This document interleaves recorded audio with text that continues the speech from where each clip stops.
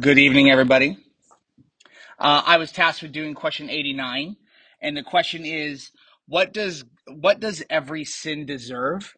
And the answer given in the Catechism is that every sin deserves God's wrath and curse, both in this life and that which is to come. So tonight's lesson is pretty straightforward, but I do think that there are some things that we can grasp out of that and kind of get a better picture of God through this. Tonight's question and answer seems pretty straightforward, and I think it is. However, I would also like to include in my speaking of to this as to the why. Why does sin deserve death?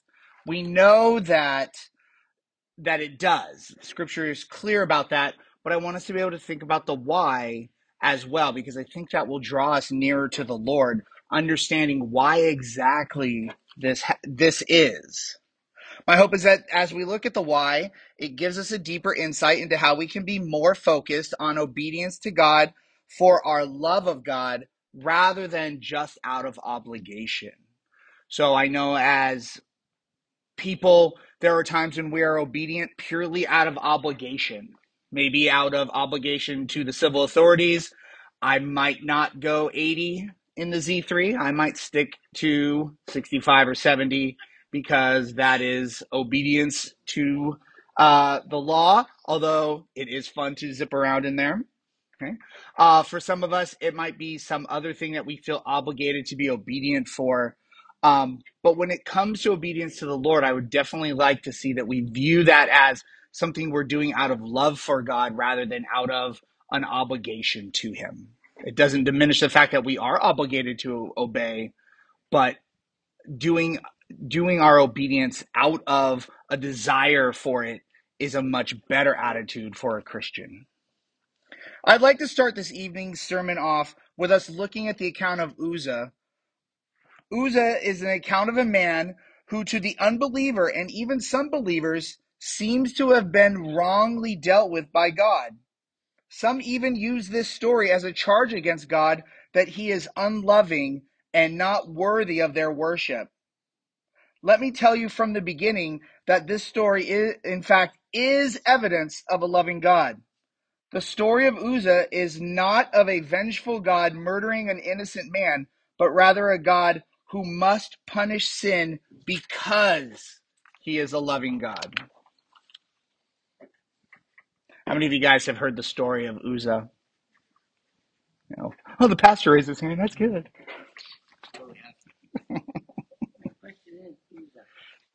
Uzzah.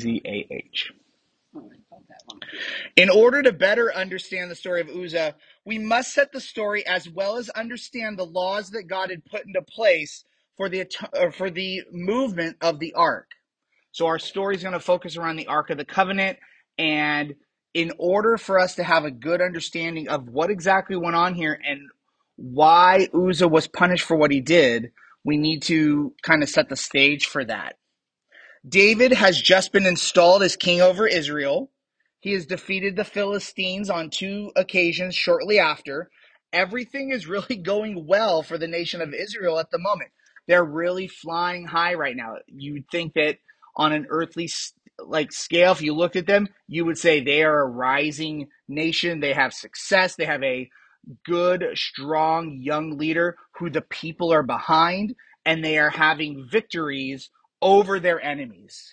So looking around, you think, man, this is the place to be. This is the happening, forward-moving country that is on the path to success. Everything's really going well for them right now at the moment. This leads us from 2 Samuel 5, where we see David's installation and then his some victories over the Philistines. And that leads us into 2 Samuel 6, where we now see the story of Uzzah unfold. So 2 Samuel 6 begins. David again gathered all the chosen men of Israel, 30,000, and David arose and went with all of the people who were with him from Baal Judah to bring up from there the ark of God, which is called by the name of the Lord of hosts, who sits enthroned on the cherubim.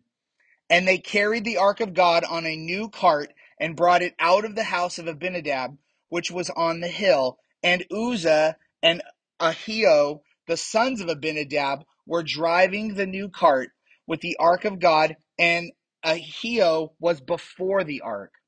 And David and all the house of Israel were celebrating before the Lord with songs and lyres and harps and tambourines and castanets and cymbals.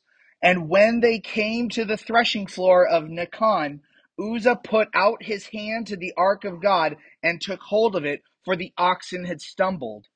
And the anger of the Lord was kindled against Uzzah, and God struck him down there because of his error, and he died there beside the ark of God. So we have this scene. It's almost like a celebratory parade, the way that a conquering king would move his way into his capital to celebrate his victories. We can see that everybody's happy. They're dancing, which to me is already like that's out of line. But they're playing the musical instruments and they're reveling in their victory that they have had over the Philistines, and everything's going well. And so they swing by and they're like, "Hey, let's get the ark and let's bring it into Jerusalem and place it there." And so they get it, they put it on the cart, and as they're wheeling it in, it says that an ox stumbles, and Uzzah reaches out and puts his hand on the ark and is immediately killed by God. Many will look askance at Uzzah's death. They'll wonder, what's the big deal? Or, he did what he did because he loved God. The fact that we don't see this as the big deal that God did is because of our low view of his holiness. On the surface, we might empathize with Uzzah. How many of us have seen something fall and we reach out to try to grab it? Or you are fumbling with your phone and you drop it, you try to kick it with your foot so that it doesn't hit straight on the ground. So we could see ourselves in his place doing what he did potentially. But hopefully, as we continue down this discussion and we see just exactly what went wrong here, we can recognize even somberly that it cost Uzzah his life, that what God did was right, and that what Uzzah did was wrong.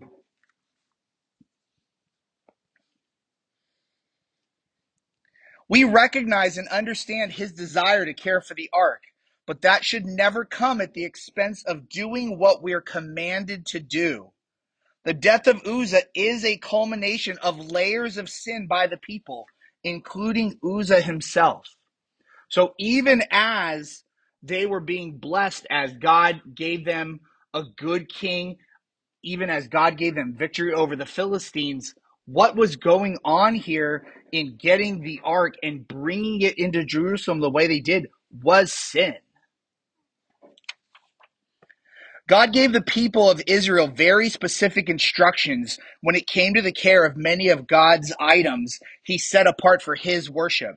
The Ark of the Covenant had very specific handling instructions.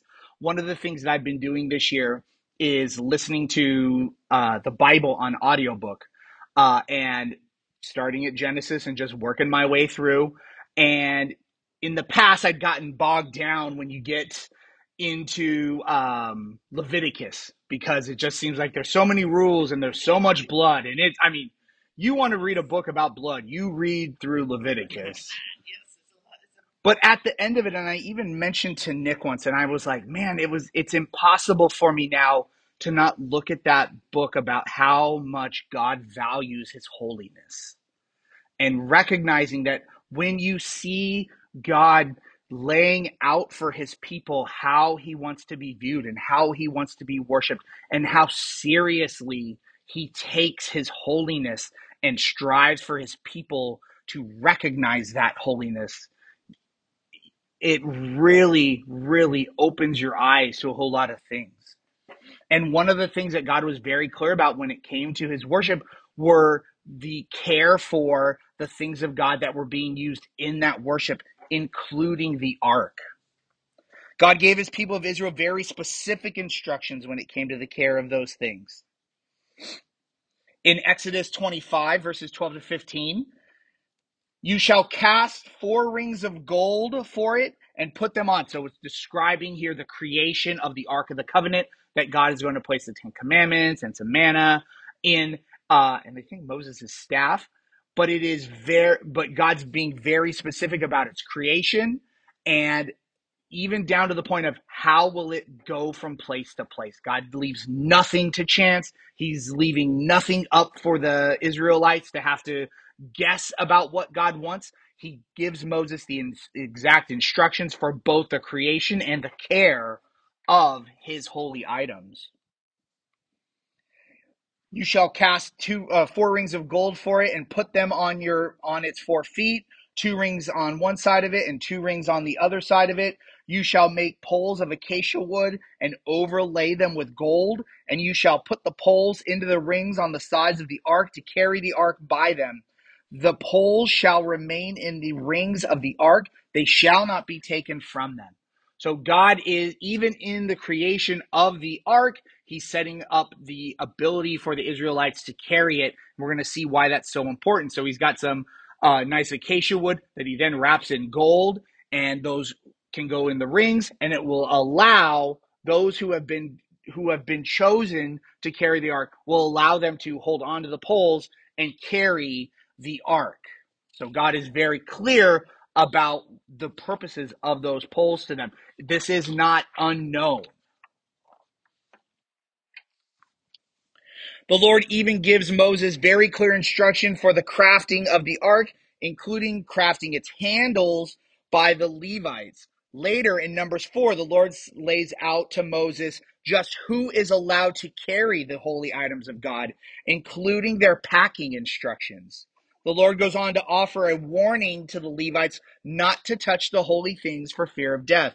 So we move into Numbers 4. Again, I thought when I was going to work my way through Numbers 4 that it was going to be just so and so had so and so and it had so and so. But again, it was this beautiful tale of God laying out these things to a people group who are in wandering, and him being very clear with how they are to live their lives and what they're to do, and how they are to be obedient to them, or to him, excuse me.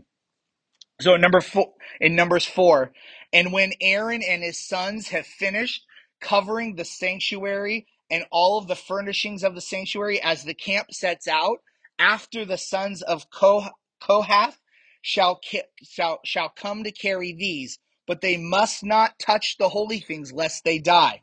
These are the things of the tent of meeting that the sons of Kohath are to carry. So this Numbers 4 leading up through 1 through 15, God's being very precise with the people. Put these items on this colored cloth. Put these items on this goat skin under this cloth. And he's being very, very clear with these people, giving them overly explanatory directions on how he wants his things to be dealt with, to be cared for.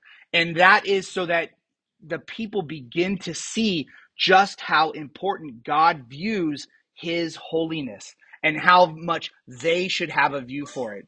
I'm a teacher. I've got 91 kids right now in 3 classes. And for the most part, when I want them to get me something or to do something, they'll just grab it. They'll just do whatever with it. They might treat it with respect if I'm very clear. One of the things that they do see that we treat kind of with more care and respect are the laptops. So each class has a set of laptops. They're very careful with those because they see how important they are. They recognize that they're expensive. They also have lived their lives when they don't get them, when they treat them without respect. And so that's one of the very few things that they'll be very careful with. Other things in the classroom that they don't kind of focus on, like books or their own textbooks or their math journal, they'll like have pages ripped out. It'll just be a mess. But the laptops, they do care for because they see the value in it. And God here is showing the people that they should see the value in the things that are used in his worship the way that he does. He gives them very clear instructions. Don't treat these irreverently. Don't just grab them. Don't just throw them in like the wagon. Very clearly how they're to pack and be cared for. He even tells them, if you do not handle these things well, there is punishment for that. You are to have a reverent attitude with my stuff. If you are not treating it well, that is a sin. And that comes with a very stiff penalty. So, where did the breakdown happen here? The people clearly knew what God wanted done with his items. This was not hidden knowledge to them. It was given to Moses, and that was handed down from priestly family down through itself. This was not unknown. Uzzah seemed to meet the qualifications. He was a Levite. He was even a Kohathite. He had even been around the ark for a very long time, as it was at his house for several years. All all Israel took the Lord for granted here. They were not treating him well. That is not a shock to us. If you've read through Judges, you see that the people have this cycle of obedience, blessing, disobedient, cursing, suffering, leading back into calling on the Lord for salvation. He covers them. He redeems them again. He brings a judge who then gets them out of that cycle, and they go back into being blessed, and then they're disobedient again. And this cycle is happening constantly. Judges is replete with that going on. Nothing changes. The previous king, Israel's first, Saul, is disobedient to God, is supposed to completely wipe out a king. And instead of doing what God says to do, he decides to change and think that he knows what God wants. And that costs him his throne. And now David is installed. So the people are used to not being obedient, not taking the Lord seriously, not looking at his holiness as something that they should care for and that they should take very seriously.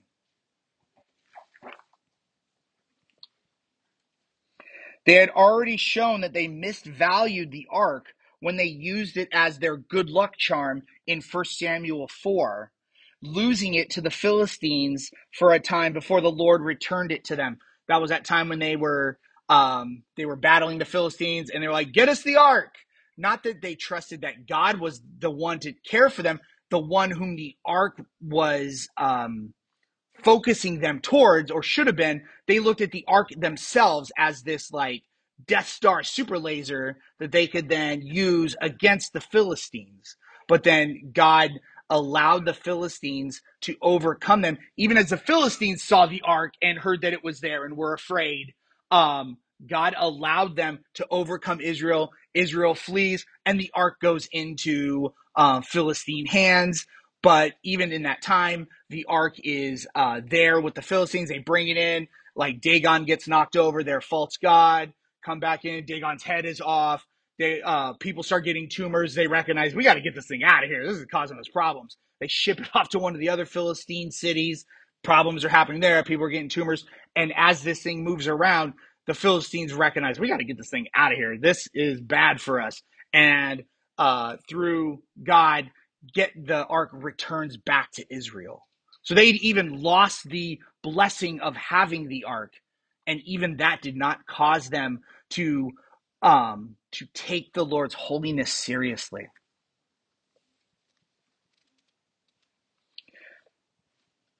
In 2 Samuel 6, we see that Israel is still sinning against God by not caring for the ark as instructed by him. Even as they get it back, they don't take it seriously. To us, this might not look like a sin until we realize that God commanded them how to move the holy items. When we are commanded by God, there is no room for us to change that command because we think we have a better way. Our laziness, foolishness, bad planning, or negligence are just as sinful as if we directly disobeyed God. So thinking we've got a better plan than what God said for us to do is sin, just as if it said, God, I refuse to do it the way you want me to. I'm going my own path. Both of those things are sin. Our sin earns only one thing from God, death. We are so used to living in a sin-filled world, committing sin, justifying sin, hiding sin, shading our sin, that we can easily lose sight that every sin is antithetical to a God that's holy. We are in a month right now that celebrates sin. You can't hop on social media or look at a commercial without them celebrating Pride Month. And I'm going to use quotation fingers. We are just encapsulated with sin in this culture, and even in our own lives we struggle with our own sin as believers to such a point that we sometimes miss just how holy God is. We look at God as holy, we know he's holy, we know we're not holy, but we don't see just exactly how holy God is and exactly how unholy we are, and that is to our detriment. Romans 6 tells us that the wages of sin is death.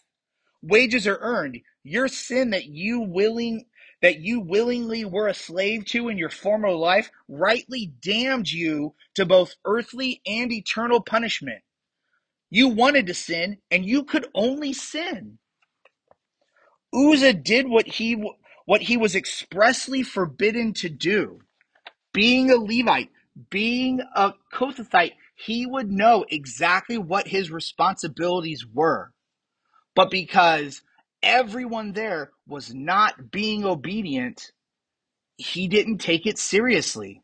And he did what was expressly forbidden, and he received the punishment that God clearly had laid out and told Moses that would be for touching the holy things of God in an inappropriate way. David did what he was expressly forbidden to do by bringing the ark around in such a way, in this case, Uzzah's sin brought God's judgment immediately upon him in this life. David would have known what the rules were for carrying it. He had priests that would have told him, you have to do it this way. It doesn't even say in the text that the ark was about to fall. It just said that the ox stumbled. But even putting it on a new cart, ooh, it's a new cart. No, that's not what God had directed for them. God said, I've given you acacia poles that are overlaid in gold. You are to carry it, but you are not to touch it.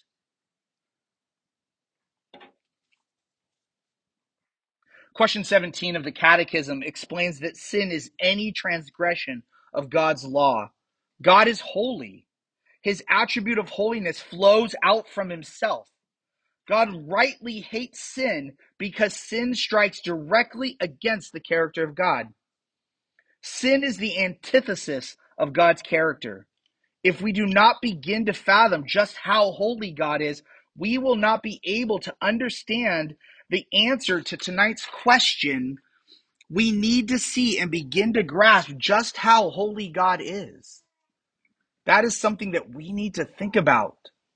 We need to see that God is so much different than us.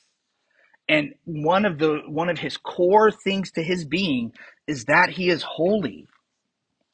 And I think that if we move into Isaiah, I think we get a good picture of just how holy God is, and two, just how our response to that holiness should be. So if you're following along in your Bible, would you please turn to Isaiah 6, and we'll camp out here for the rest of the sermon. Isaiah 6 is something that we're probably all very familiar with. Even if you can't remember what it is just by saying Isaiah 6, as soon as we start it, you'll be like, yep, I know that. We've heard it before. Sometimes we think, oh, that's so cool. But I want us to really see that even in what we would describe as cool or awesome or beautiful, we should see even more so that it is a depiction of just how holy our God is. Isaiah 6, starting at verse 1. In the year that King Uzziah died, I saw the Lord sitting upon his throne, high and lifted up, and the train of his robes filled the temple. Above him stood the seraphim. Each had 6 wings. With 2 he covered his face, and with 2 he covered his feet, and with 2 he flew. And one called to another and said, Holy, holy, holy is the Lord of hosts. The whole earth is full of his glory. And the foundations of the threshold shook at the voice of him who called, and the house was filled with smoke. So in these first 4 verses, we see that Isaiah is brought into this vision, into the throne room of God, and in the middle, he sees a throne and one who sits on it, who's high and who's lifted up, and around him, these seraphim, these angels that have 6 wings, and all that they're saying is not the things that God has done, or his beauty, or his majesty, or his greatness, or his love. What they're saying is holy, holy, holy is the Lord God. The whole world is filled with his glory. That they recognize that he is holy. Imagine seeing the God of the universe and these angelic beings created just worshiping his holiness. And we see Isaiah's response to that. And I said, not, that's so great. God, you're so amazing. I love you. Because clearly Isaiah did. What he said was, woe is me, for I am lost. I think in the New King James Version, it has a nice way of saying it, a poetic version. It says, woe is me, for I am undone. He recognizes not the beauty of God, although God is beautiful, not his power, although God is power. What he recognized was, I am deficient. I am not what God is. I deserve to be punished severely, to be cast down, to be away from this holy God. Woe is me, for I am lost, for I am a man of unclean lips, and I dwell in the midst of a people of unclean lips. For my eyes have seen the King, the Lord of hosts. This is one of God's prophets talking about God's chosen people. I am unqualified. I come from a people who are unqualified. And you know what? He's right. He is unqualified, left to his own devices.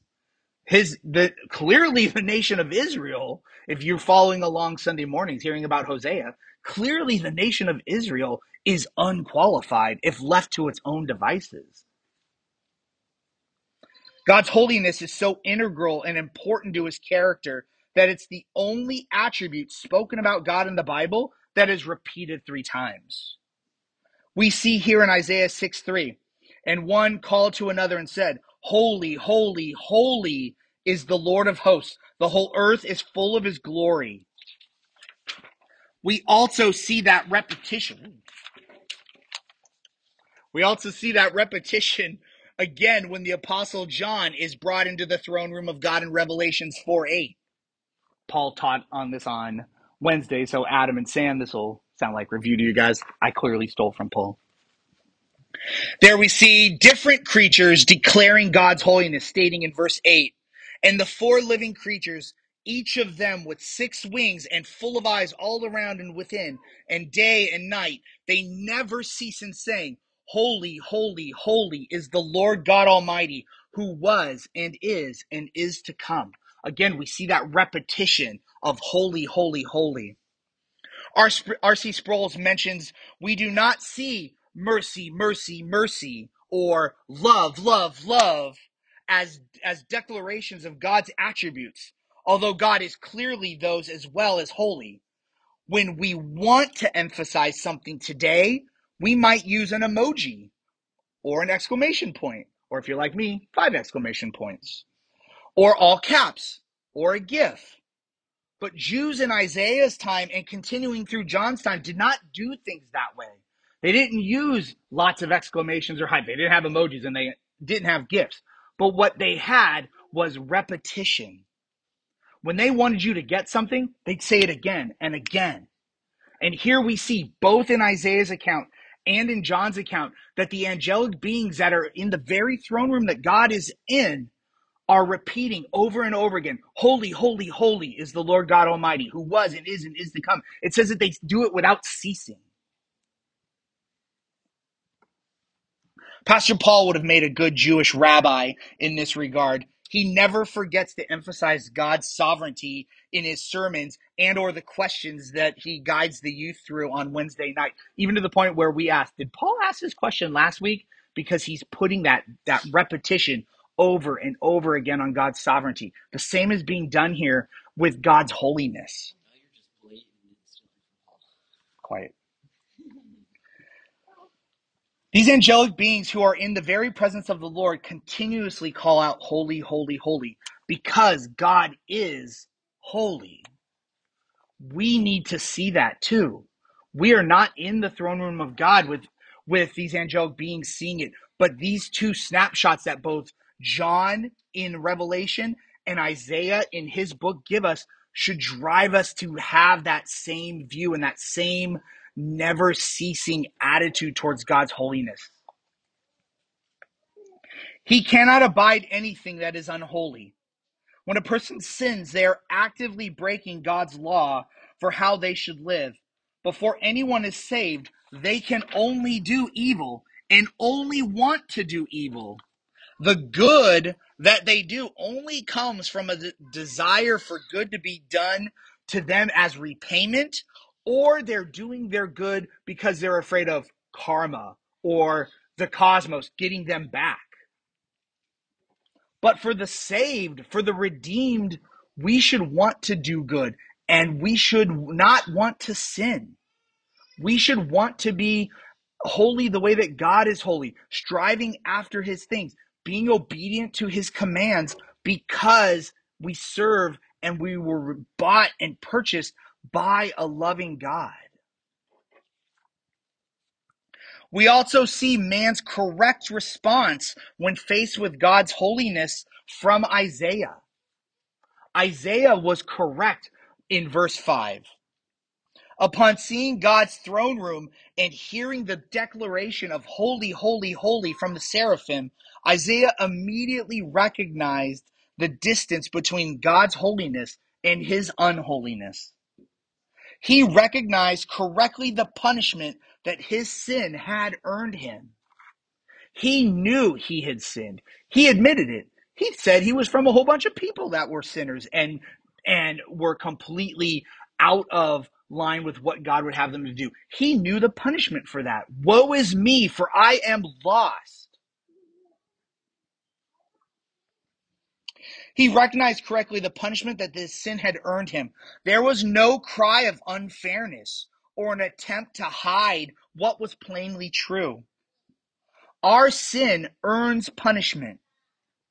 As redeemed, we recognize that our sin rightly condemned us. We earned both physical death and eternal punishment because of our sin. To those who God did not elect, this punishment is handed out.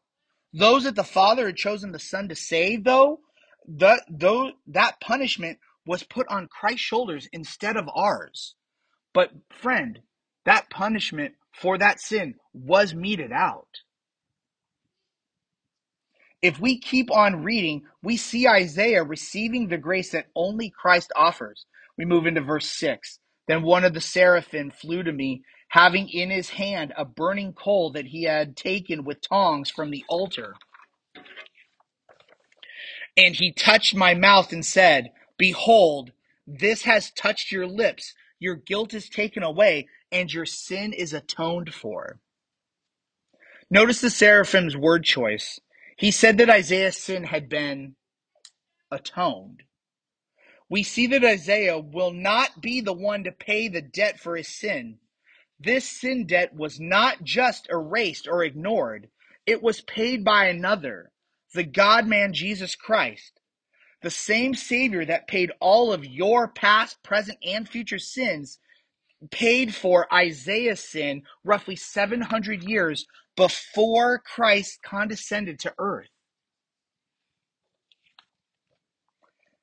In conclusion, every sin deserves one thing: death. Friend, if you sit here tonight hearing this and you call Jesus Christ your Lord and Savior, know that your sin was not swept away under a rug. It was not forgotten by a loving God. It was not ignored because God broke the law for love, as Stephen Furtick wrongly claims.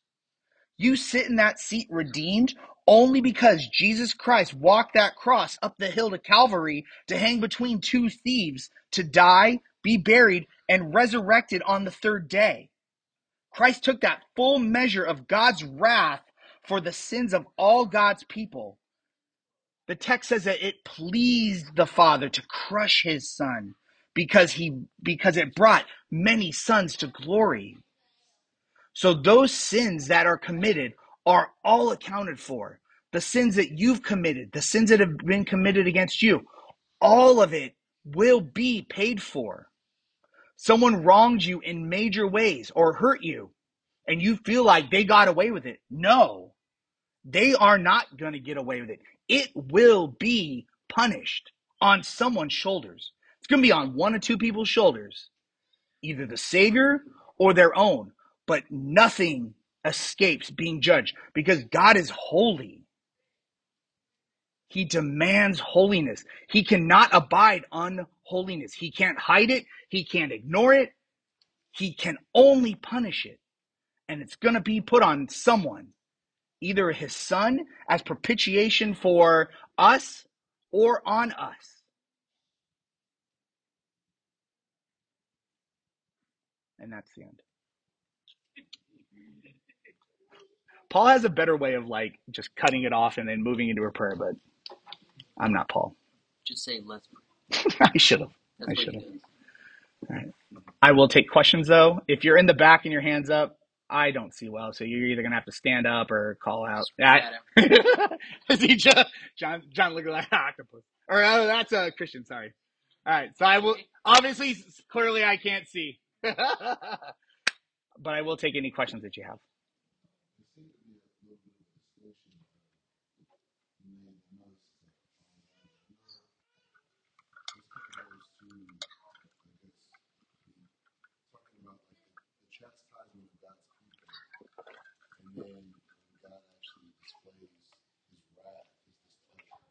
Mhm.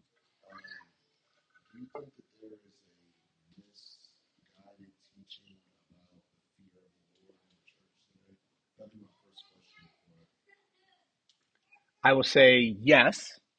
I think there is because I think people in the in the in the naive desire to try to keep God's holiness and goodness, they sacrifice His holiness to punish sin, and they don't want people to be afraid of God because God is love. I think that many American churches are guilty of that, a bunch of other things.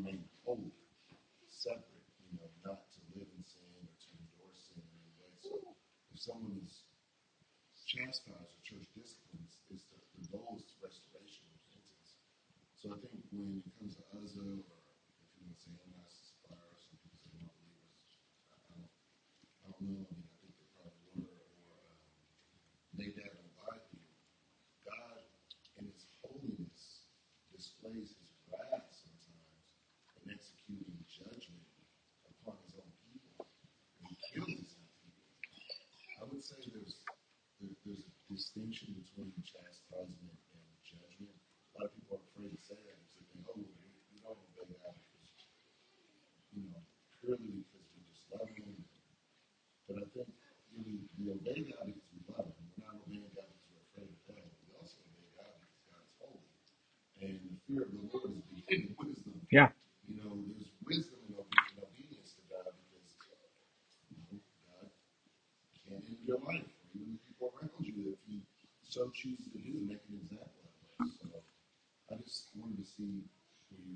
Yeah, no, I'm in agreement with you. And I mean, God disciplines those who he loves. Like, I discipline my kids because I love them. Like, God disciplines his children because he loves them too. And that discipline can be mighty. I have no idea from the text, and I don't know that we could even assert whether Uzzah was saved or unsaved. I know that, like, there's times where you can look at somebody and be like Eli's sons in First Samuel. Clearly, those bros aren't saved, but we don't get anything from the text other than what Uzzah did here. So I can't speak to him, but yeah, God could, the penalties that could be, that chastisement absolutely could be up to death for God's people, absolutely, and God would remain good and right and holy even in that. That doesn't alter him in any way. He doesn't like Nick said this morning. God could punish everyone immediately right now, send the whole earth to hell, and he would have remained good. But amen, he sent his son to atone for many. And we get to be redeemed because God decided to take my sin and put it on his son's shoulders.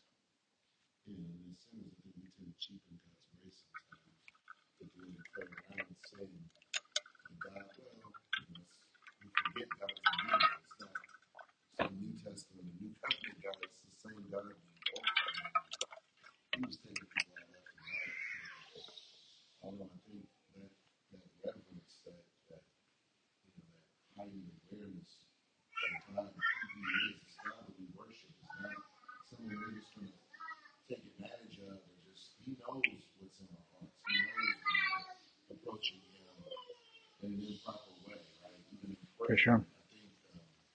Well, even Paul talks about that. Should we sin so that grace may abound? And then he doesn't leave it up to like let us decide. He says, may it never be. Like, so like those who look at the New Testament think, oh, God softened. No, God hasn't softened at all. The New Testament is where Ananias and Sapphira got theirs because they lied. A lie. I mean, we live in America. It's the nation of lies. June is the month of lies.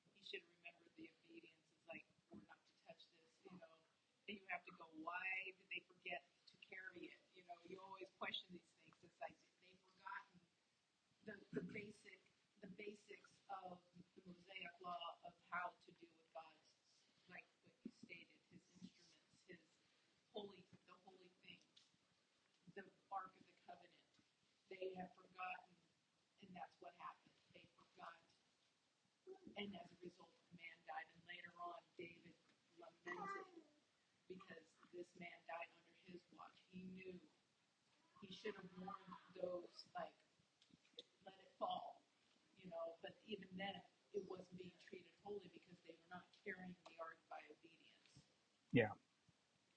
Yeah. And I mean, God does not need us to cover any shortcomings we might think we have. Oh, God's stuff can't touch the ground. God's sovereign. God created all things. If he wants his ark to touch the ground, it'll touch the ground. But God was, Uzzah would know his responsibilities. I just, he was of that tribe, of that clan, given the direct responsibility to care for those things.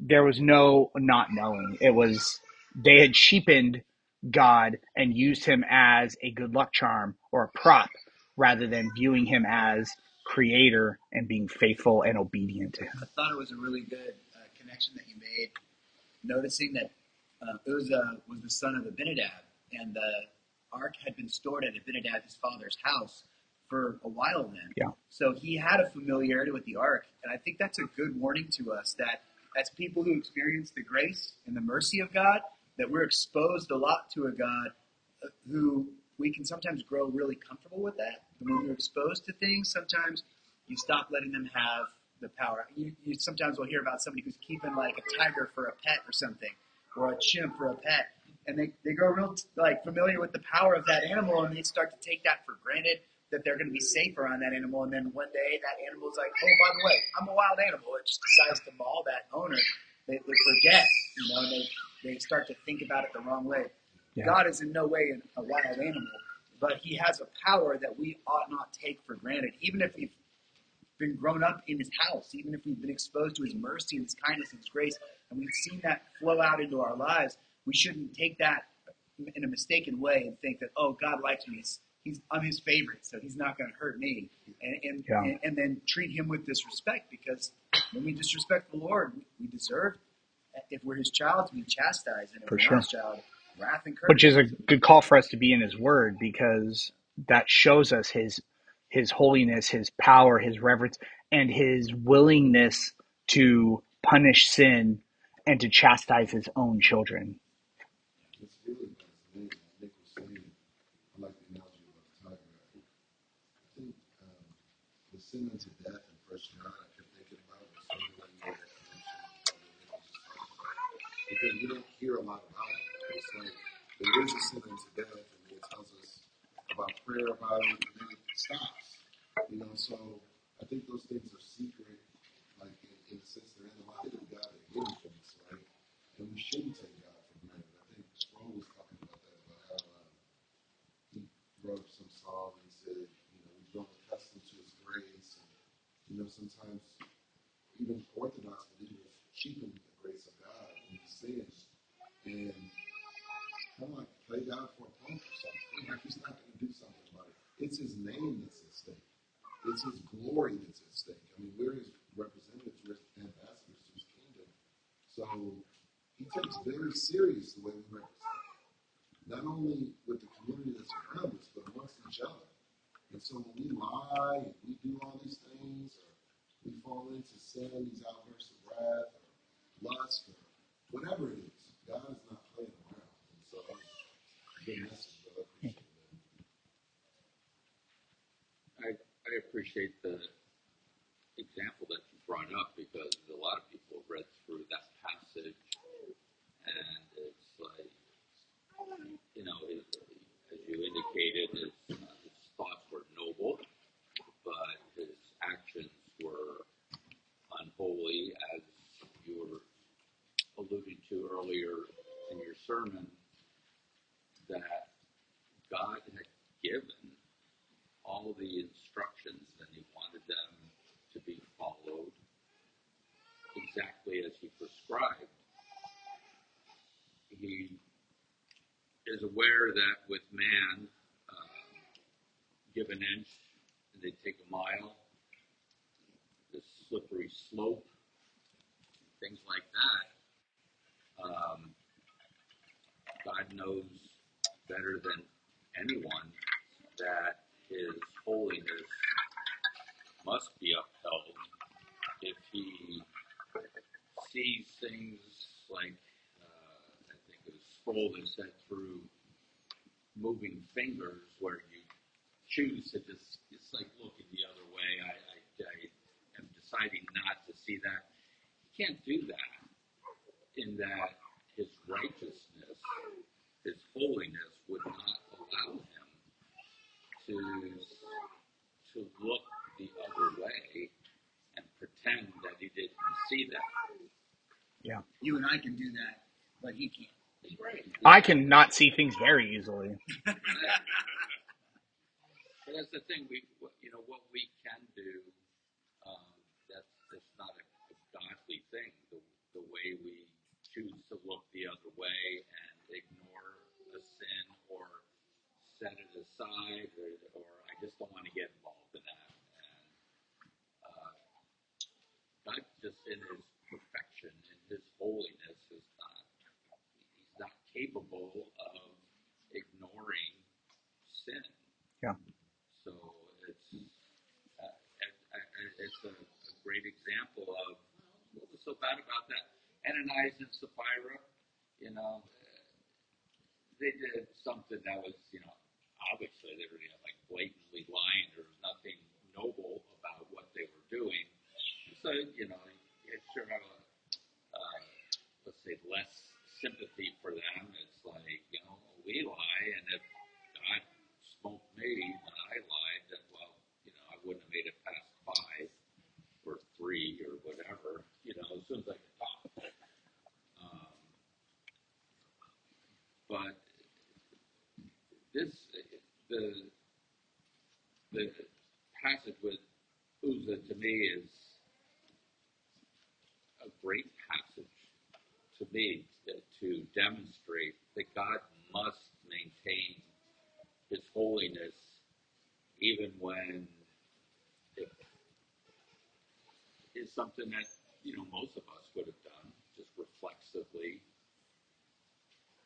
And even that's, I mean, even that's a strike at the problem, because even that's a reflective. I don't want it to fall. I'm going to grab it. Like, God had even provided provision for that by the method that it was to be carried, and it's just Uzzah probably was doing it out of noble cause. Ananias and Sapphira, they did what they did out of ignoble desires, but both of those things led to all of their deaths because they were sinning, and sin has a terrible price, and it's going to be paid by someone. It's either going to be paid on our own shoulders or it's going to be paid on another shoulder. And amen, hallelujah, for the fact that Jesus Christ took what I should rightly earn and put it on his own shoulders.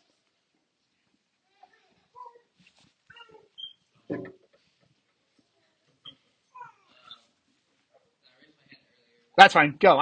You guys fight amongst yourselves. Just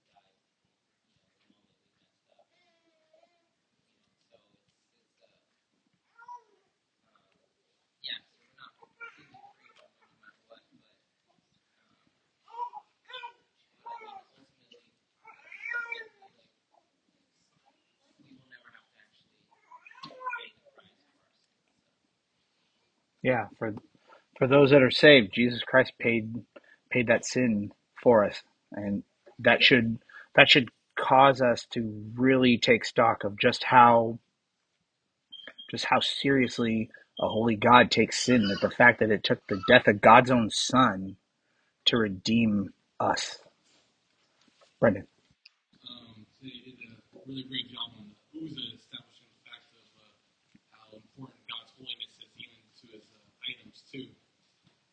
Question is, do you believe that like we have the flood of Noah, we have Uzzah dying, and then we have the earth being split into like these massive casualties for rebelling, for disobeying God? Is that different than how it's done today, how God acts today? Even though he still has the same holy standard, that he doesn't like commit such like huge death tolls like he did in the Old Testament? Or do you think it's the same Old Testament and currently today? Um, I think we're in a different covenant than when, like, Korah's rebellion happened. God was dealing with his people in a theocracy. They had made a specific covenant with him. Um, so God was disciplining them how he saw fit. I still think that God disciplines and punishes today how he sees fit. We don't see the same style of punishment, but again, that doesn't mean that all sin isn't being punished. Um, and then with Noah, again, a different. God had that judgment for those people. Um, if he let them all live to be, what, 250 at the time or 600, and then they died of old age and then they were sent to hell, would that be any different than if he just flooded the earth and punished everybody then? No, I don't think so.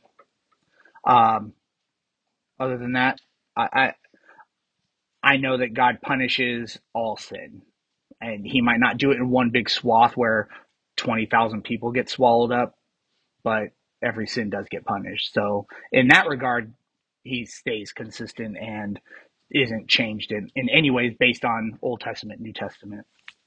Stephen. I was just going to kind of ask that too. As we read the New Testament, we look at some of those grand judgments. They don't tell us all of them, but they look at some of them and tell us that those were actually for examples for us, right? To know that God does judge in those ways. And I mean, it's kind of hard because we don't see those judgments, every day, right? So sometimes we think that it's not happening, but first of all, we don't know what's happening everywhere either, right? So it's not like we can say without 100% that obviously it's not flooding the world again because he promised he wouldn't. But maybe he's not opening the earth up, but we have massive floods that wipe people out. I mean, it seems different because we attributed it was just a natural disaster. But I mean, somebody might have looked at that. It was just an earthquake and the land cracked open and these people have to fall in. I mean, we don't really know.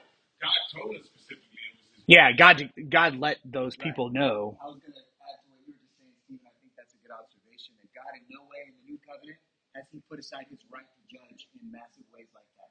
He still can do that. The difference is that we don't have the special revelation to be able to say with a definitive word that this is why God did this in this time for this purpose, to display His honor. I think it'll be interesting to look back at history once we get into glory and have the Lord explain to us how certain things were done in such a way to propagate His will and to move the culture the way that He wanted to, or to bring a correction in the world that needed to happen. We just don't know that now because the special revelation is not revealing it to us. But God is certainly using all things to work together for His good and to His glory. And I think there probably are instances today where there are large crises that happen as a means of God making His will be done in the world. He hasn't put that to the side. We just don't see it. We don't understand it as well as we did before. Yeah, the dots have not been connected for us. Authoring a script for us to show us why. Right. Whereas we have the Bible, it clearly tells this is his story. So he said, yes, 20,000 people were swallowed up because they sinned before me. There we go. The other one said too, I'm sure Paul has one of my critiques of 1689 is the hyper division of the covenants. I don't think the covenants are really related to the way God deals in his judgment and justice. He displays his wrath in the earth.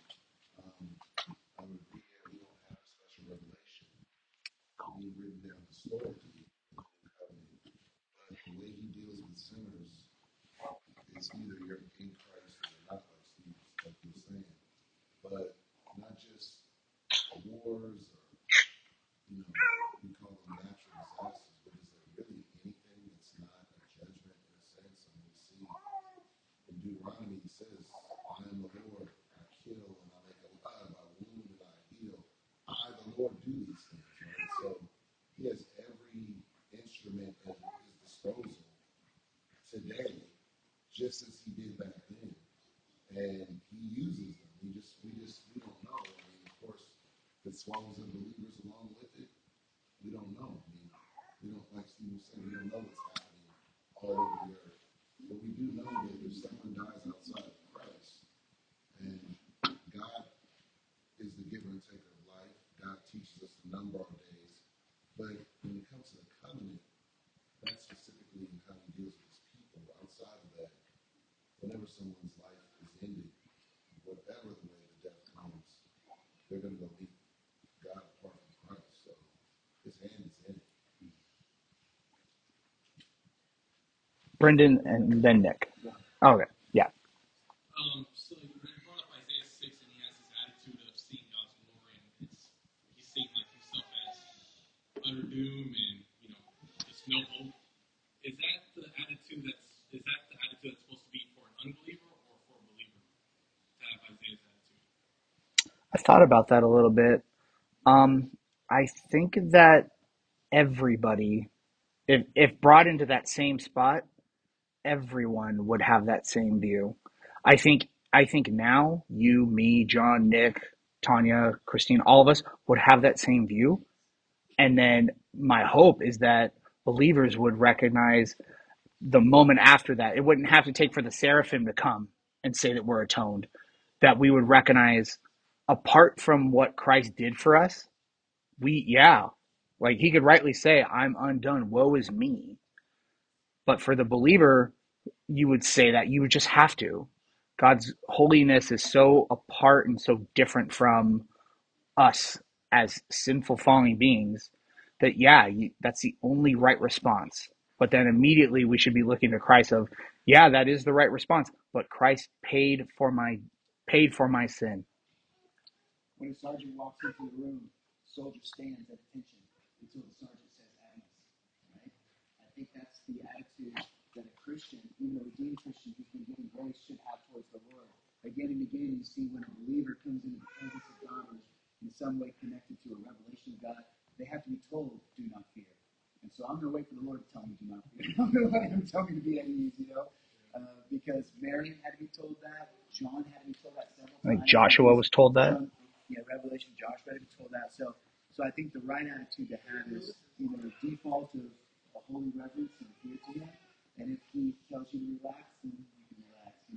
But I think we're in error if we think, when we sing that song, "Boldly I approach your throne," we say that with also a sense of awe and reverence. It's amazing that I can even come to the throne of God. I don't think it needs to be just like waltz into God's throne room and say, "Hey, Dad, what's up? I need this, I need that," and start acting like he's a peer. Like that's never going to be appropriate. But I think there is a sense of peace and rest we can have in the Lord. It's not always a tense, experience with Him, but it's because He's setting our hearts at ease, not because we have earned something or we have an equality. And if we don't do that, we're in the same danger that Uzzah was in, because we cheapen God and we forget to have that proper reverence for Him, and we put ourselves in that same danger. Nick, you're next. That's a good question.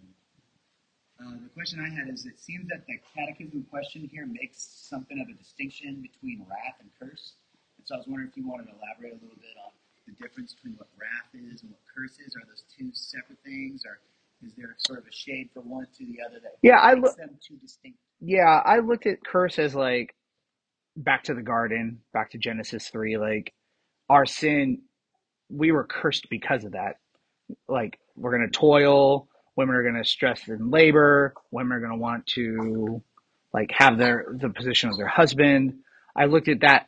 The wrath was the punishment that was going to come in that next life, like on judgment day, was where that God's righteous wrath for your sin, where you would be damned to hell, was going to be meted out.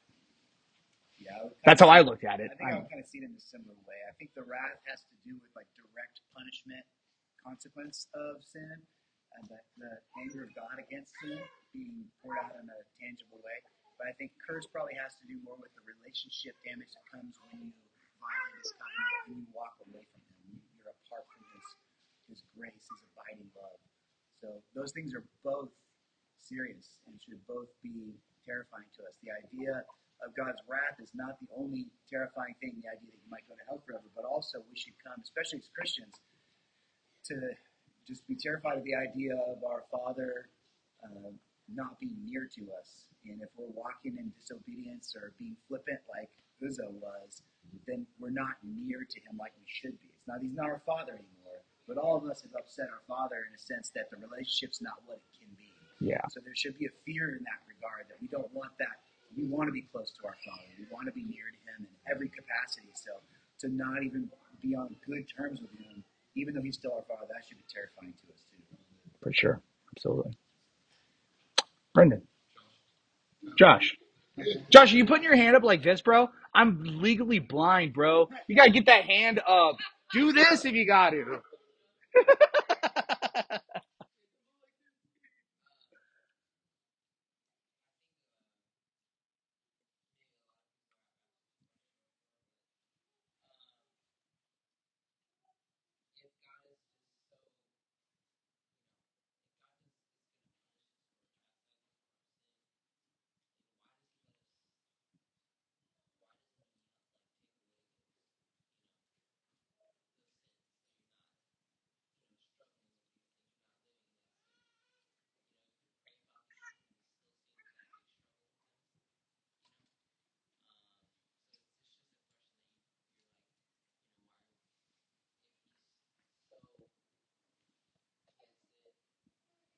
why does it, if God, let me make sure I have your question. If he's so against sin, why does he allow his people to sin? I think ultimately it goes back to his glory.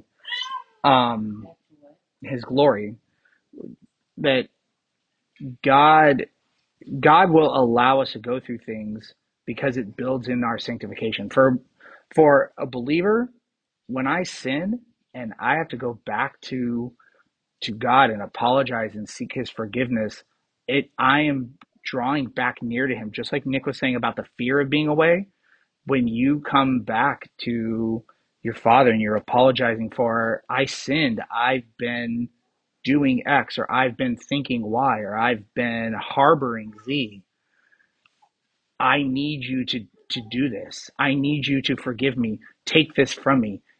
It's turning back to God and putting our faith that he's going to lead us. He's going to take care of us. It's us recognizing our position with him as creator, us as creation, him as father, us as child.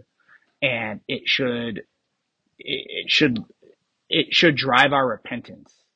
I think that it's there for that. And I answer Please. because you're not Christ. I'm not Christ. God has a purpose for sin that wouldn't exist. He has a purpose for evil. I mean, in Isaiah, there's always a debate over Isaiah 45. Oh, it's a calamity, but the word ra is moral evil. So if God creates moral evil, he's the cause of everything. He doesn't make any evil. He makes him holy. He has a purpose for it. It's the word good out of it. For those who love him and believe him. Um, God is not eradicating sin in this life because we're not in the eternal state. And the more, in these good purposes, when these things persist, they point us to our Savior. They bring us to our needs. They show us our weakness, a contrite, a broken spirit, a contrite heart. These he will not despise. So, we were to just think that, oh, I'm obedient, I'm doing this, and then we get self-righteous. Then we would not see our need for Christ. And a lot of times when we think we're walking with the Lord, but like you made the comment earlier, we say, well, sometimes we can be obedient like Job. Well, I don't ever really think of myself that way. I mean, I know I'm not obedient, and I know there's areas that I'm deceived into thinking I'm obedient that I'm not. And so we should always want to strive and understand, like when Paul said, imitate me as I imitate Christ, are we really imitating God as dear children? And, God displays his chastisement. He shows that towards us as a mark to do the wrong. We're told not to despise those things, because it's showing his love. He said, as many as I love, I rebuke and chasten. So there's a mystery in it, but we also know that it's for God's good purposes. And that alone we should be able to trust in. We don't have to understand that. We also have to be a little bit realistic with ourselves too, because often I think we kind of in our mind say, "Oh God, why are you taking this away from me?" And He's like, "I've given you the means of grace. You've got the Word, you've got the truth, you've got a church that loves you, you've got people who can keep you accountable and will pray for you. And yet, are you really walking away from that sin, or are you just kind of halfway clinging onto it and hoping the Lord will just take it away from you? Just repent of it. And I've given you the means by which this thing can be defeated. So walk in the ways that I have given to you. But I agree. I think that you think of like 2 Corinthians 12, where Paul's got this thorn in his side, and he asked for it to be removed. Why wouldn't God remove it? Right? Wouldn't it glorify God more if I never sinned again like this? And we don't know the answer to that question. God is glorified even when, as we fall, He wipes that sin away again and brings you back as a child that He loves and is faithful to, even though you're not faithful to Him. And His grace is sufficient to us in those times. His power is made perfect even in our weakness. So we know the promise is that there will be a day of glorification. And it's presumptuous for us to say, well, why don't we get glorification now? He's granted us this great covenant promise that it will all be removed and we'll never struggle with it again in glory. But it's not time for that yet. So he's going to use now to do what he purposed to do. And part of that is the battle and the struggle and the proof to us that we need him again and again and the need to abide. So praise God for the now and be thankful for the station he's put us in, but also look forward in anticipation of that day when you're never going to have to struggle against that sin again. It's going to be once and for all cast away, and what a relief that will Absolutely. Add to that, I was actually going to bring up syncretism to thorn in his flesh. At least in Paul's case, it is said that Paul had his own revelation, and it's going to make him prideful, be able to have this aspect like, man, I got this special revelation, man, like no one else has this. And it says that God gave him thorn in his flesh to keep him humble. Yeah, to balance it. So oftentimes, my God, I would imagine, unless us to still struggle with that same sin, it's because if we did get rid of it, we wouldn't be seeking Him anymore. We would be living our lives, and that's the very thing that's keeping us to keep seeking Him the entire time. What we call Calvinistic antinomianism, which I think was guilty of. This woman you gave me, Before we start saying, what's your fault, God? Scrooge always say, well, you're asking the wrong question. And I'd be like, it will always irritate me, but then I knew he was going to teach me something. And then he'd say, I can understand the holy God killing everybody. He said, so it's not why is God doing this. It's like, why hasn't he been consistent with his holiness and not show mercy to any of us? Is what it should be. So it's rough, man. Christine had a question. Yeah, I kind of forgot. I have to, but if we're sinning and we repent from that sin, Okay. and we ask God to forgive us, but then still do it again, Mm-hmm. and we ask Him to forgive us because we know we're wrong, Mm-hmm. we really want to stop, but we can't, Okay. and we just keep doing the same thing over and over and over again. Okay. But every time you're putting it on Christ and you're working and your desire is to not do it again. Yeah, but Okay. you do. Okay. Give me the question. How many times will it be before God will forgive it again? None. Yeah. None. Yeah. Tell you're dead. So, Like Forgive you. we will just like always- everyone in this room harbors some sort or multiple sins that are constantly alluring. I always want to be in control of all things. Like Nick will tell you that. I want to I have know that. ultimate control over all things at all times. That's why I'm a teacher, because I have all the power. So you think. So I think, yeah, no, John's absolutely right. But Trey is proving otherwise. yes, yeah, so many things recently have been exactly how much I don't have that and how much I need to ask God for mercy and forgiveness and take this desire out of me because I want at all times to grab onto it. And every time I try to, it never comes to it. And it's sin all the time. And I have to go back and ask for forgiveness again. And there's times where I'm successful. Nick will tell you that too. And there's times where I'm not. Nick will tell you that also. We just keep doing the same thing over Yeah. and Well, what did Paul say? Why do I do the things that I don't want to do and I don't do the things that I ought to do? Because, Christine, is what you said. yeah, We struggle with sin. We all struggle. It's just the way we are. There is a flip side to that, of course, Christine, that if somebody is only repenting in word, like they think of God as their get out of jail free card, Yeah. and they think that they've got license to just keep going back to their sin, there's not really a battle going on there at all, then that can be proof that a person's not really saved.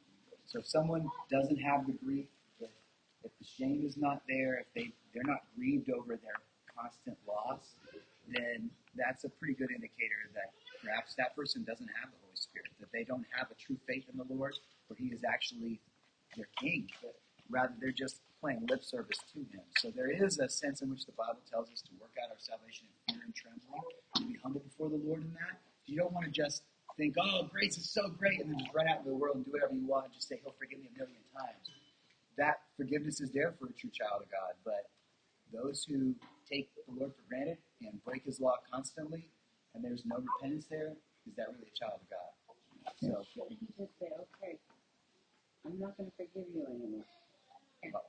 why would He do that if He told Peter to forgive his neighbor 70 times, 7 times? As many times as necessary, as long as there is a repentance. 490 times, literally. I mean, I think what you kind of understand is, did Christ pay for that sin, right? It's like, I mean, if you're His, He paid for all your sins. So if you keep doing the same one over and over again, I mean, I agree with Nick. If we're not repentant, then we prove to be maybe not children of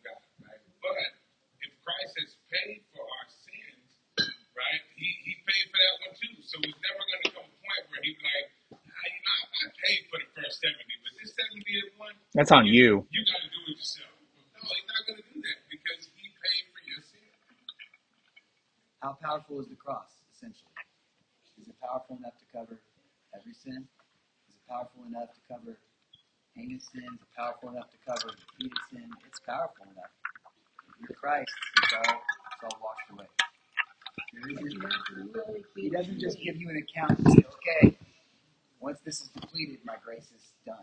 No, His grace is, there's no limit to the depth of His grace. The minute you sin and don't go before him, then that's the question mark. Thank you. Anybody else? Josh, if your hands... Oh, Josh already left. Scared him away. All right. Well, if there's no other questions, let me pray, and you guys are free to go if you guys want to hang out and chit-chat for... Okay. Is this a troll question or a real question? Get a McDonald's. Is this a troll question or a real question? It's a troll question. All right. Well, maybe I already know the answer. Okay. Ask away. If it's not a troll question, you're more than welcome to Somebody ask. sins against you. Me personally? Mm-hmm. Okay. Somebody sins against you so terribly. What did you do? Terribly. Okay. Is it a sin to pray that that person did not go to God and ask God to forgive him? So And is it that a way sin? that person can go to hell? Yes. Is it a sin to feel that way? Yes. I thought it was. Would you maybe flip it around? Do you think that if you would wrong someone in that way, that would be okay for them to do that to you? Mm-hmm. You got your answer. It's a frightful thing to take on that power, like you desire to be able to control with that kind of power to basically toast somebody. Like, look at Jonah. I think Jonah, the book of Jonah, is a good example of that exact kind of thing. Jonah did not want the Ninevites to be saved. He wanted them to not be saved in such a way that he was like, I'm going to be super disobedient and go directly 180 degrees in the opposite direction of Nineveh because I don't want you, I don't even want to give them the message that God's going to judge them because they might actually repent and God is faithful and will forgive them and I don't want them to be forgiven. So I'm going to go the opposite way. And God still brought Nineveh to repentance by Jonah's words because God did what God did through chapters 2 and 3. So, but if a person feels that way, do they need to repent for Yes. feeling that way? Yeah, Jonah needed to, like, if you read Jonah and you read chapter 4, I don't think that it leaves Jonah in a good light. But yes, absolutely. For sure. What you're saying is God's grace and Christ's death on the cross is good enough for me, but I will be damned if you get it. And that's wrong. 18 in the parable of the wicked servant. Yeah, that's good too. That'll help you to understand.